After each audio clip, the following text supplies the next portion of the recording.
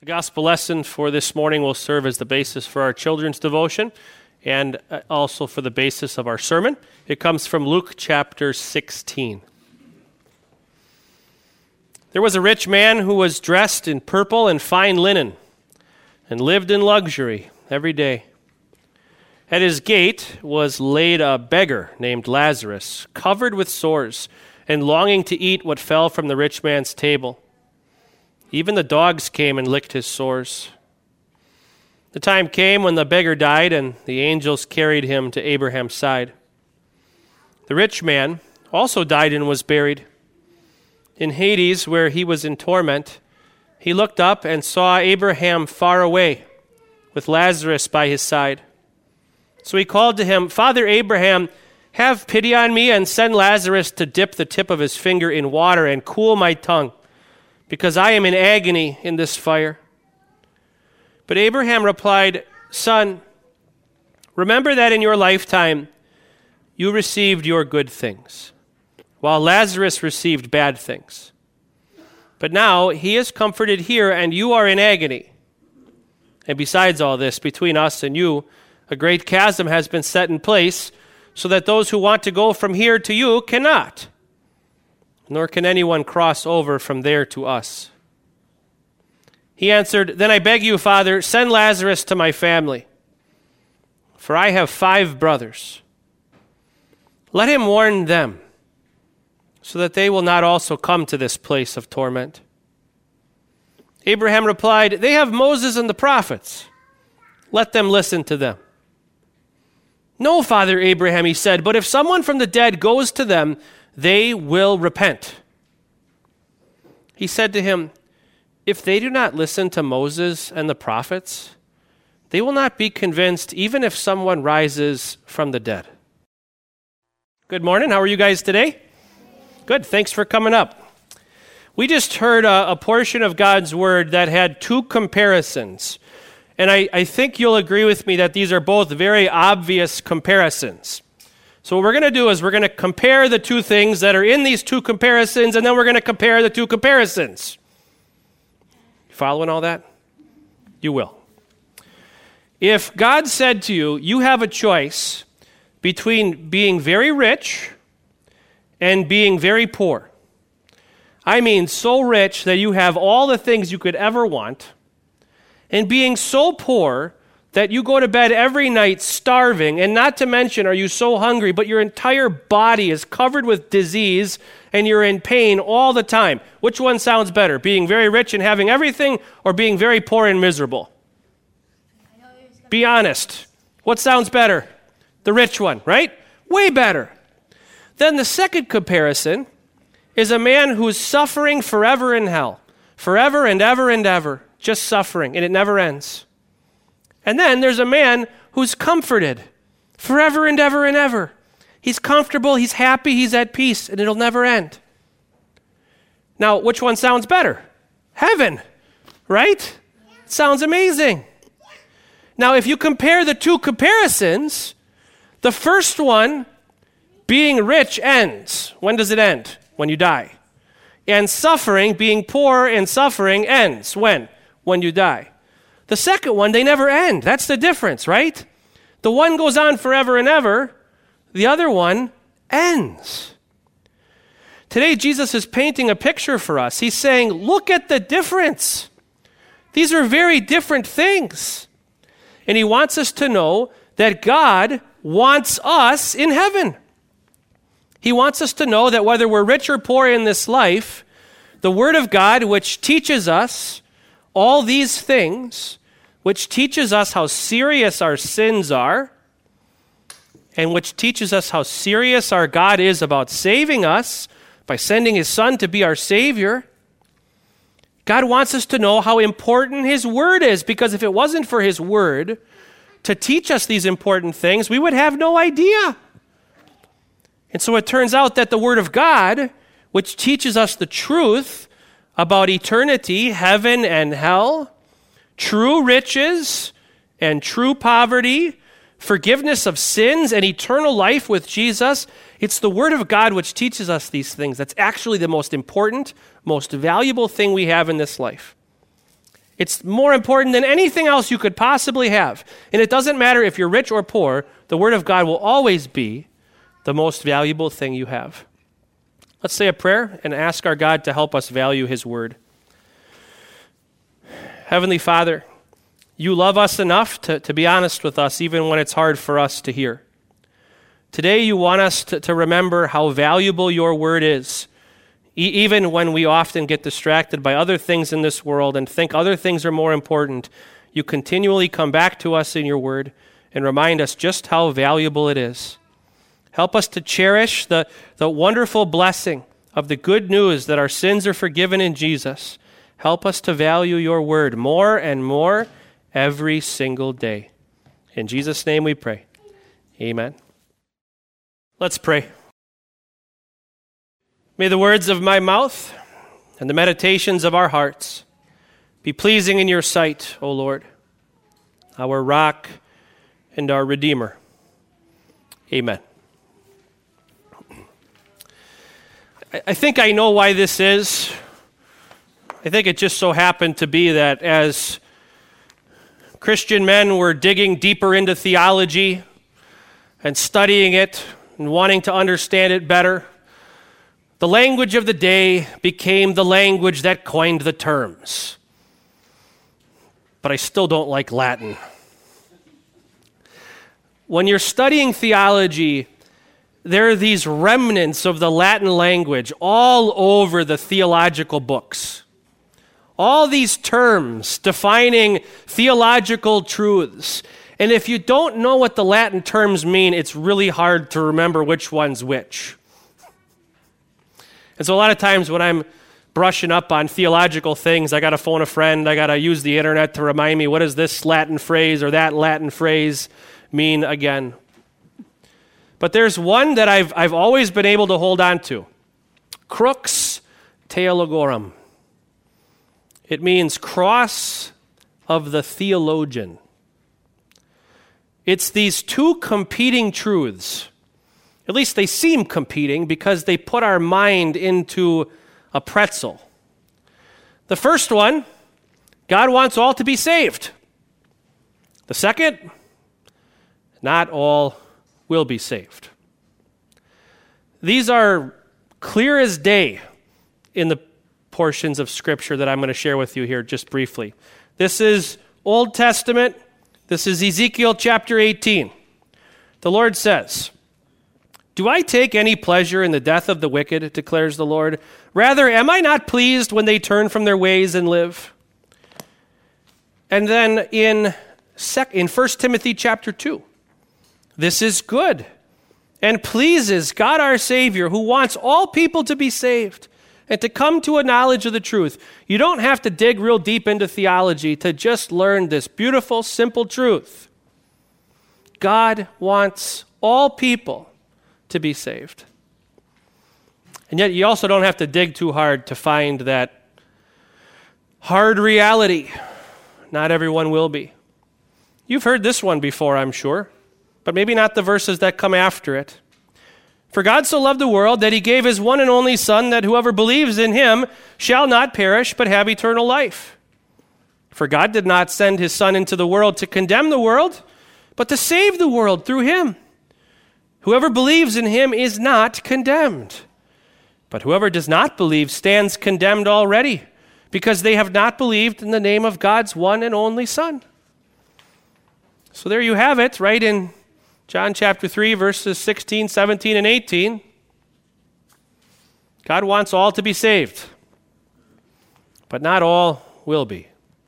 It's called the cross of the theologian because the more you come to know God's grace for you, the more you come to know and appreciate that God loves even you, even a sinner like you, just as He loves a sinner like me, that He would come to rescue me and you. The more you appreciate it, and the more your will becomes like God's will.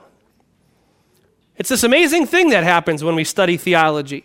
It's this amazing thing that happens when we come to appreciate God's grace, His love shown to sinners like us who don't deserve it. We actually start to want what God wants. We start to will what God wills. And we don't want what God doesn't want. And so we also want everyone to be saved. And as we find ourselves wanting everyone to be saved, the idea that not everyone will be saved is gut-wrenching. This is why it's called a cross. It weighs heavy on the theologian. It weighs heavy on your back as you walk through life. My heart goes out to this formerly rich man as I hear of his agony. Doesn't yours? How can you listen to this and not just feel for the man, even wish there was a way out for the man? And yet here he is, suffering away, still to this day. And an amazing thing reveals itself on the pages of God's Word as we assess what's happening to this man. He is super hyper aware of this truth that God wants all to be saved. God wanted him to be saved. God sent his Son to save even this formerly rich man now in hell. And yet he's also intimately aware with the second truth, isn't he? That not all will be, as he is not. And then what happens? He wants these two truths to be known by his 5 brothers who are still alive. But he thinks he has a better plan for how those truths should be communicated. Because God's plan didn't work on him. So from hell, he has a better idea. Abraham, send Lazarus to my 5 brothers. Surely, if they see a dead man, come to tell them just how bad hell is and how great heaven is, then they'll repent and turn. And you have this fascinating dialogue between Abraham and this formerly rich man, where Abraham assures him that is not how it works. Listen again.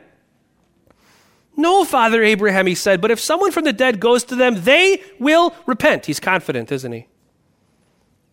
Abraham said to him, if they do not listen to Moses and the prophets, they will not be convinced, even if someone rises from the dead.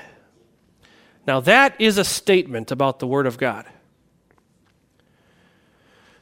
They won't believe even if a formerly dead person comes to life and shares truths with them. But the Word of God is powerful enough to convince even your 5 brothers. That tells us something about just how valuable God's Word is. People know things about God without the Word of God. They know that God exists, but not what kind of God or how many gods there are. We don't know that. We know that God is powerful and wise, but again, we don't know how many gods there are or what kind of God this powerful and wise God is. And we know something's wrong between us and him, her, they, it, whatever this God is, or gods, who's powerful and wise, something's wrong between us and God. But that's all we know. And so we need this Word of God, this Bible, this library of 66 different books written over 1,500 years by more than 40 different authors. We need this book, the Word of God, to tell us the rest.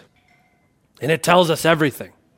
And because it tells us everything about who we are and what we've done, and about who God is and what he's done, it is the most valuable thing we have, but you wouldn't know it. Now, I have to be really careful because I'm talking to Americans, so we have to make sure we understand rich and poor. I am not aware of anyone at this church who was unable to get to church because of lack of access to an automobile. I'm also not aware of anyone at this congregation who goes to bed very, very hungry every night because there is no food in the house. Many people here do not consider themselves wealthy. And yet, by the standards of the world, we are more like the rich man than we are like poor Lazarus. This guy is described as having the nicest clothes, Who of you wears the clothes you don't like, the clothes that aren't comfortable? You get rid of those and you get different ones that are more comfortable. And the lives in luxury every day, it's this idea that he has daily fabulous meals. Every day he has fabulous meals. A lot of Americans that I know have pretty fabulous meals day after day. We're more like the rich man than we are like Lazarus. Some suffer here. Some have bodies that are breaking, that are in great pain. Some experience real poverty. But again, we're more like the rich man than Lazarus, so let's be careful here and just get it out of the way. The rich man did not go to hell because he was rich. And Lazarus did not go to heaven because he was poor. The wealth really had nothing to do with it. It was about how they valued God's word. The rich man did not value God's word at all. And you still see that while he's in hell. He still doesn't value it at all. He still finds it to be worthless for the task that God himself has sent it out to accomplish. He's got a better way. Not the word of God, but the word of a dead man. The word of God is the most valuable thing that we have. Is it for you? That's the hard question for today. Is the Word of God more valuable to you than all your stuff? Is the Word of God more valuable to you than a working air conditioner in the summer, a furnace that warms your home in the winter? Is the Word of God more important to you than your next destination, your next experience? Is the Word of God more important to you than a meal or a bowl full of wine? It should be. But if we're honest, it often is not. We fall into this trap of loving the stuff that God has given us in this world more than we love him and his word. We're not all that different from the people that Amos took to task. We're not all that different from people who fall in love with temporary solutions to an eternal problem. We need Jesus, and we need him desperately. We need the help that God offers to us. Did you hear the promise that God made and the confession in the reading from Hebrews? Never will I leave you, never will I forsake you. So we say with confidence, the Lord is my helper. I will not be afraid. What can mere mortals do to me? For people like you and me who have an eternal problem that really needs help, we have the Lord who is our helper. And this is why Lazarus matters so much. Not the man, but his name. Did you notice that the formerly rich man doesn't have a name? He's never named, but Lazarus is. Do you know what Lazarus means? It's the Greek equivalent of the Hebrew name Eliezer. You might remember Abraham had a servant named Eliezer of Damascus. Well, Eliezer means the one whom God has helped. Do you think Jesus picked this name for a reason? I think so. Lazarus, the poor man who was in agony every moment of his life, it seems, was also the one God had helped, and he knew it. He knew that he was one God had helped by sending the one who teaches us this very important but hard truth. The stuff that cannot help us in this life, the Word of God, helps us in death. The promises of God, who sent his one and only Son to rescue a world full of lost sinners just like you and me. Oh, now this is the thing, to know that God has helped us. And so I want you to walk out of here today, and I want you to remember your name. You are Lazarus. You are the one God has helped. Amen.